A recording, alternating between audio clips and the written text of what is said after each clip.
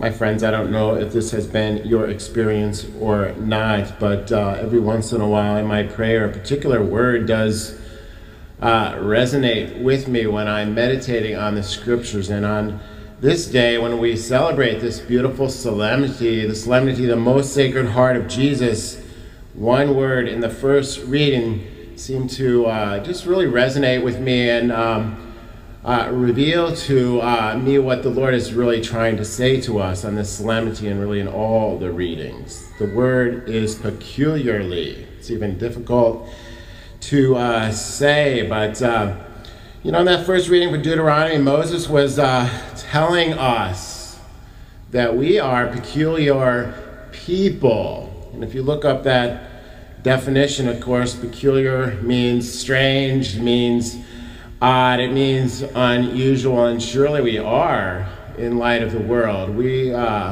just don't make sense.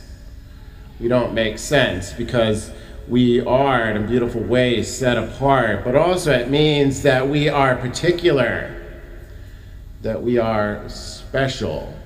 This is what sets us apart really from all of creation, that God has given us an immortal soul and in our baptism has chosen to dwell within us. It comes from the Latin word picu. I'm not sure if that's how you pronounce it, but it means cattle. The peculiaris is a private property that we, my friends, are his, and therefore peculiar because in the worldly sense, we do not make a lot of sense because we are loved. I think overnight the world would change if everyone understood this reality. That God's love was so great that he entered into his creation so he could endure his passion and death for you out of love for you. That he entered into all of our brokenness, and that we were chosen to then be that instrument of his grace in a world that desperately needs it. That God is faithful in his promise to never leave us alone. This is what the Sacred Heart is all about. When I was getting ready to prepare for this Holy Mass, I kind of expected to see something from the cross, Longinus piercing the Lord's side. But is this not what the gospel is about? My yoke is easy and my burden light. Our Lord's yoke is his cross. And how is it easy?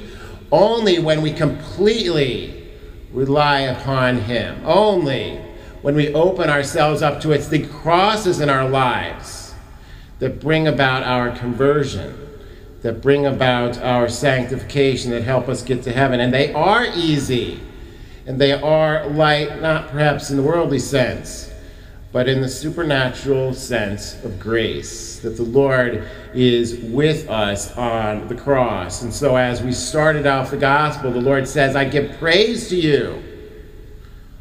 How do we give praise, my friends? By trusting, by having faith in God's plan. That God's plan desires for us to literally make a dwelling in his Sacred Heart. That we in our prayer before the most blessed sacrament, perhaps most beautifully, that we place ourselves in his wounded side. Because that's where he did give life to the church. This is where he gives life to the sacraments, where we can find such intimacy with him. Please pray on the second reading. Perhaps, certainly one of my favorite chapters really in all of Holy Scriptures, 1 John chapter 4.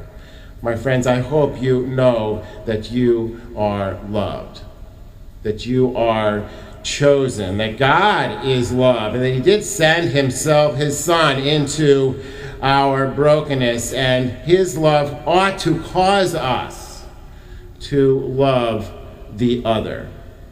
To love the other is the Lord's great desire for us today. Let us open our hearts widely to this incredible grace that's being offered to us on this day and always, but especially as the solemnity of the most Sacred Heart of Jesus calls us to return that love. Amen.